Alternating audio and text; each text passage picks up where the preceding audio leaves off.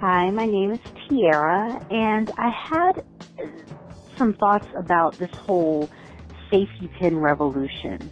I happen to think that, people that thought of it first, I think their hearts were in the right place, and I'm not going to discount that at all. But I do tend to think it's become a fad, it's become a trend. I think a lot of people are doing it as a show that they care. And I mean, caring is one thing, action is another.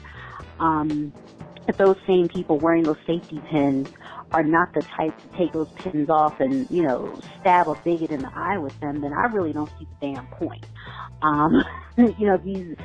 These symbols that say, I care, are really just to make the wearer themselves feel really good about their efforts or, lack thereof, or, just the fact that they have thought about, the bigotry, the sexism, and, the misogyny and all of that.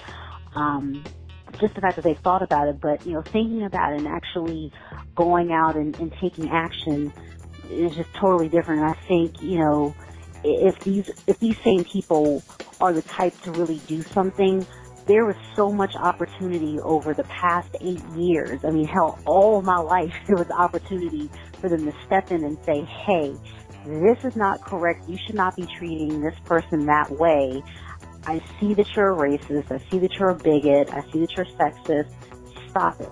I'm going to use my voice to speak up for this, disenfranchised person. That hasn't happened. So I don't think, a little, safety pin is going to empower them to start doing that. I mean, hell, they've had all this time to do it. If they didn't do it before, it's not happening now. So those are my thoughts on that. I mean, I think everybody's heart was in the right place, but these pins have just become so nouveau and so trendy. I don't think anybody's ready to really get froggy and jump. Yeah, this is Elias Hamilton, a.k.a. the Prodigal Urugu. And I just wanted to say something about the whole concept of allyship. For one, the word ally, it's a verb.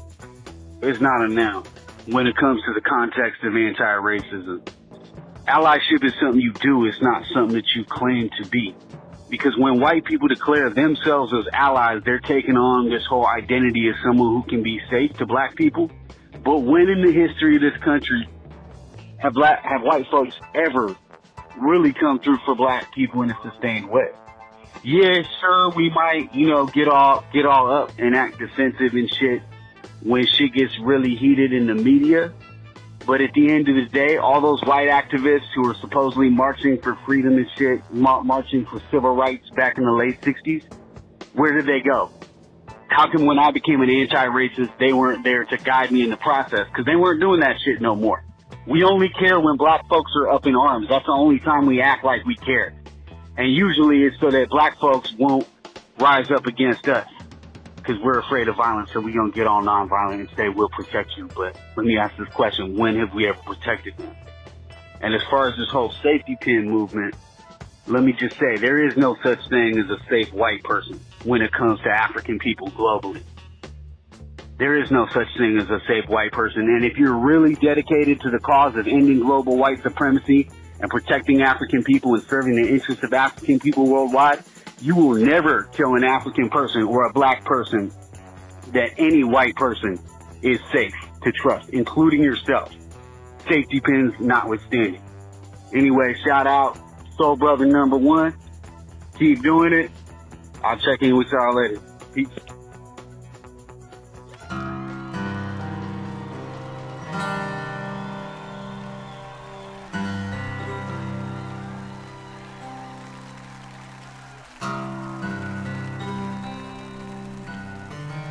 Welcome to the Soul Brother number 1 of a kind podcast show called Hashtag Treacherous Tuesdays, starring the Candy Yam eating, big booty techniquing, well-dressed immaculate, socio-political activist, that vicious abolitionist, Johnny Silvercloud. Before we begin, let's give our shout-outs. So, as far as the top 3 countries concerned, you have you have the United States of America, number one listener to the Afro-Sapiophile Podcast Network. Number 2, you have Canada. And number 3, you have the United Kingdom. So the top 3 nations listening to the Soul Brother number one of a kind podcast, or the Afro-Sapiophile Podcast Network, are 3 English-speaking nations. And with that being said, I'd like to give a special shout out to France. As far as the top 5 cities go, let's talk about these top 5 cities. Okay, so the first city is Toronto, Canada. Ooh, God bless Canada. For those who are in Toronto who's really loving this stuff, keep it up, all right? Number 2 is Rugby, United Kingdom, which is outside of Birmingham. Not Birmingham, Alabama, but Birmingham, United Kingdom, Birmingham, England. And that lets me know that we are very much international. And for those who are in rugby, I'd like to give you a very, very special thank you. Third is Newcastle, California, which is found outside of Sacramento. Fourth is Jackson, Mississippi. And fifth place, we have Jacksonville, Florida. Jacksonville gets another shout out being that they're called out on that new TV show, Ash vs. Evil Dead. So Jacksonville, you're getting a whole lot of limelight right now. God bless. So with that being said, we're here today because for some reason, safety pins have become a thing. Yeah, you heard that correctly. Safety pins became a thing. So let's look at this. When I first heard of this safety pin nonsense, I really didn't know what to think. So at the dawn of Donald Trump's election, a bunch of white folks began wearing safety pins? For what? Clearly, I didn't get the memo on this one.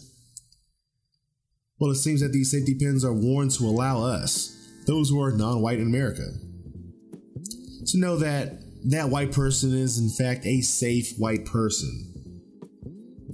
This safety pin allows us to know that this white person didn't vote for Trump and is largely upset about his electoral win towards presidency.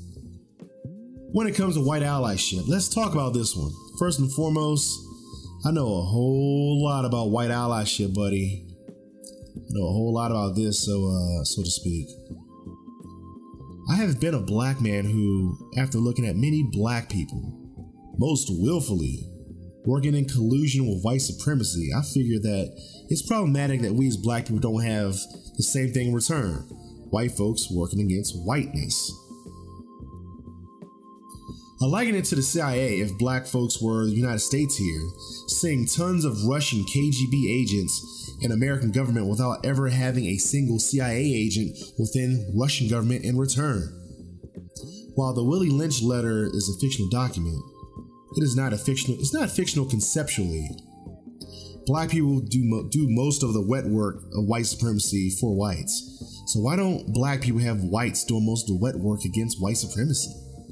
I, for a long period of time, attempted to be the guy who turned whites against the system of white supremacy, no different than a CIA handler attempting to turn a Soviet against the Soviet Union. Long story short, this type of anti-racism work is very, very sloppy.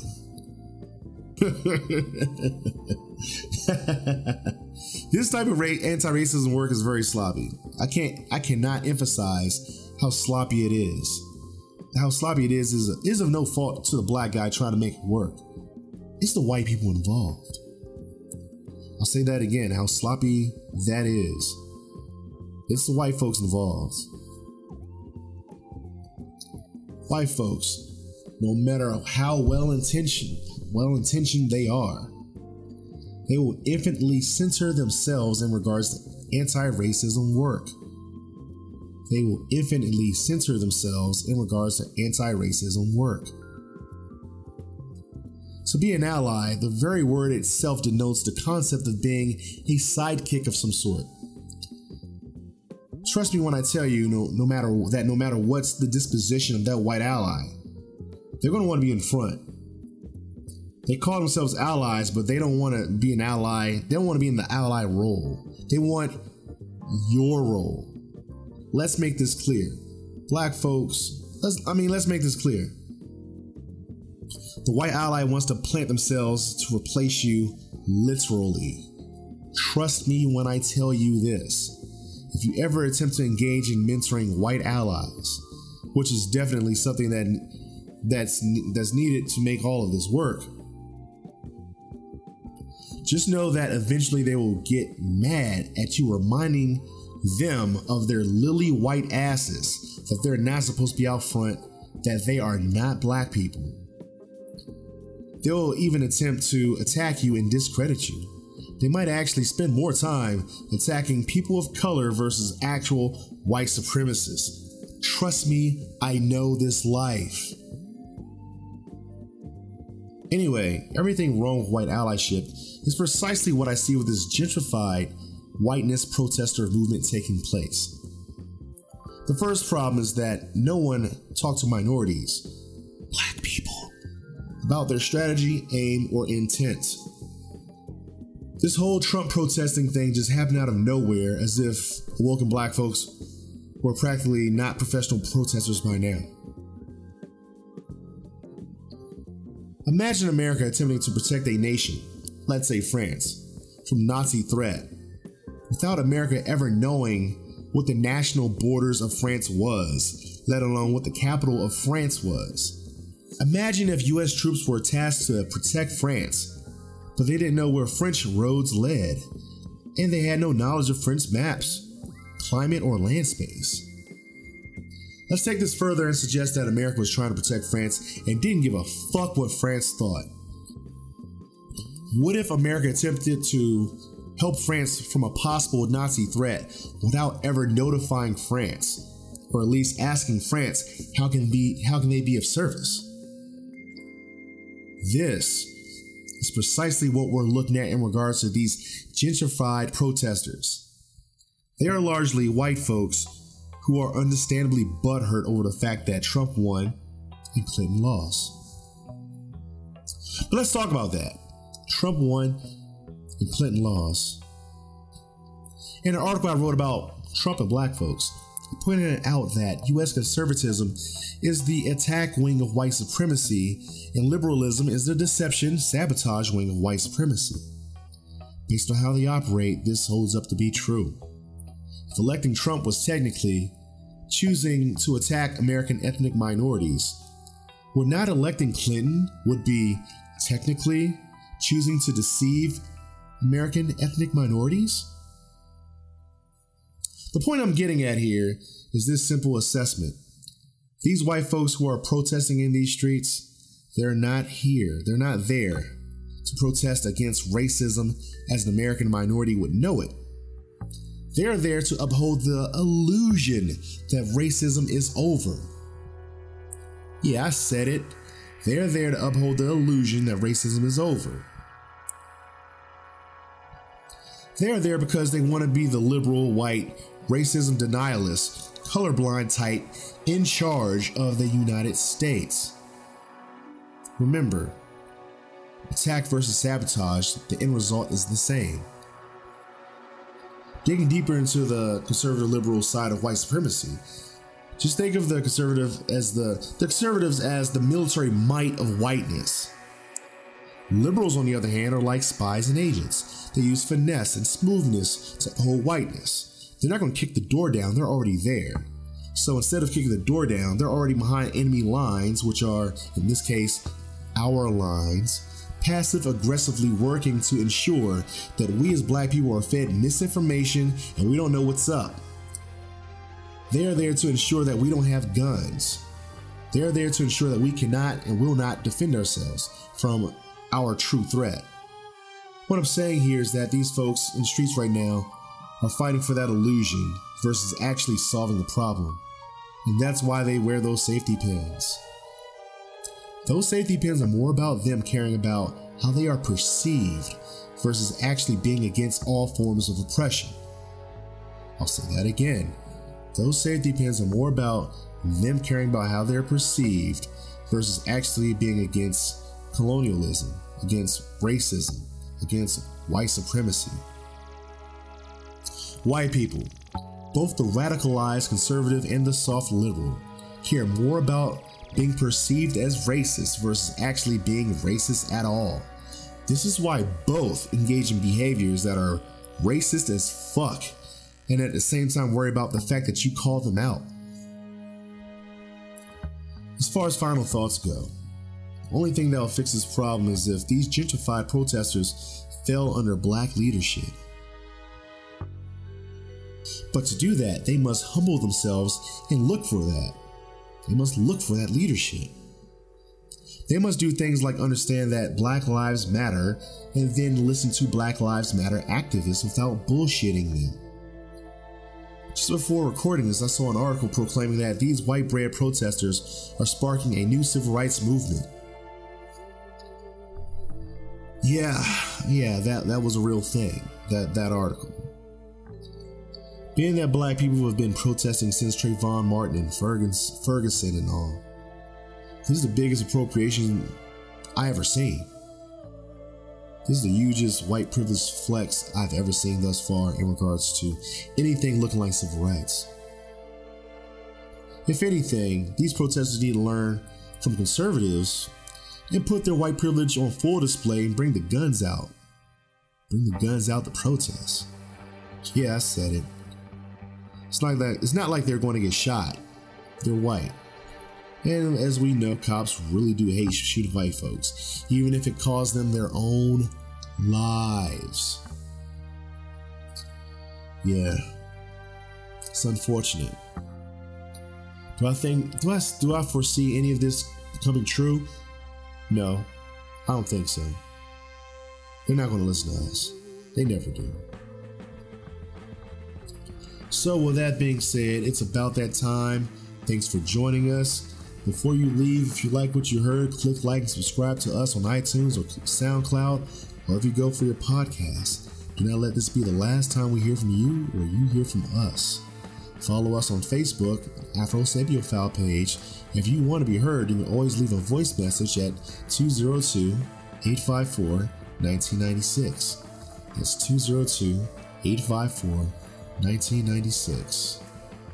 Last but not least, be sure to check us out at AfroSapiophile.com for everything Afro Sapiophile. And before I leave, a big shout out to Tierra, the Savage Sophisticate, and Elijah Hamilton for calling in. Alright, so this is Johnny Silvercloud, Soul Brother number one of a kind, signing out. Peace.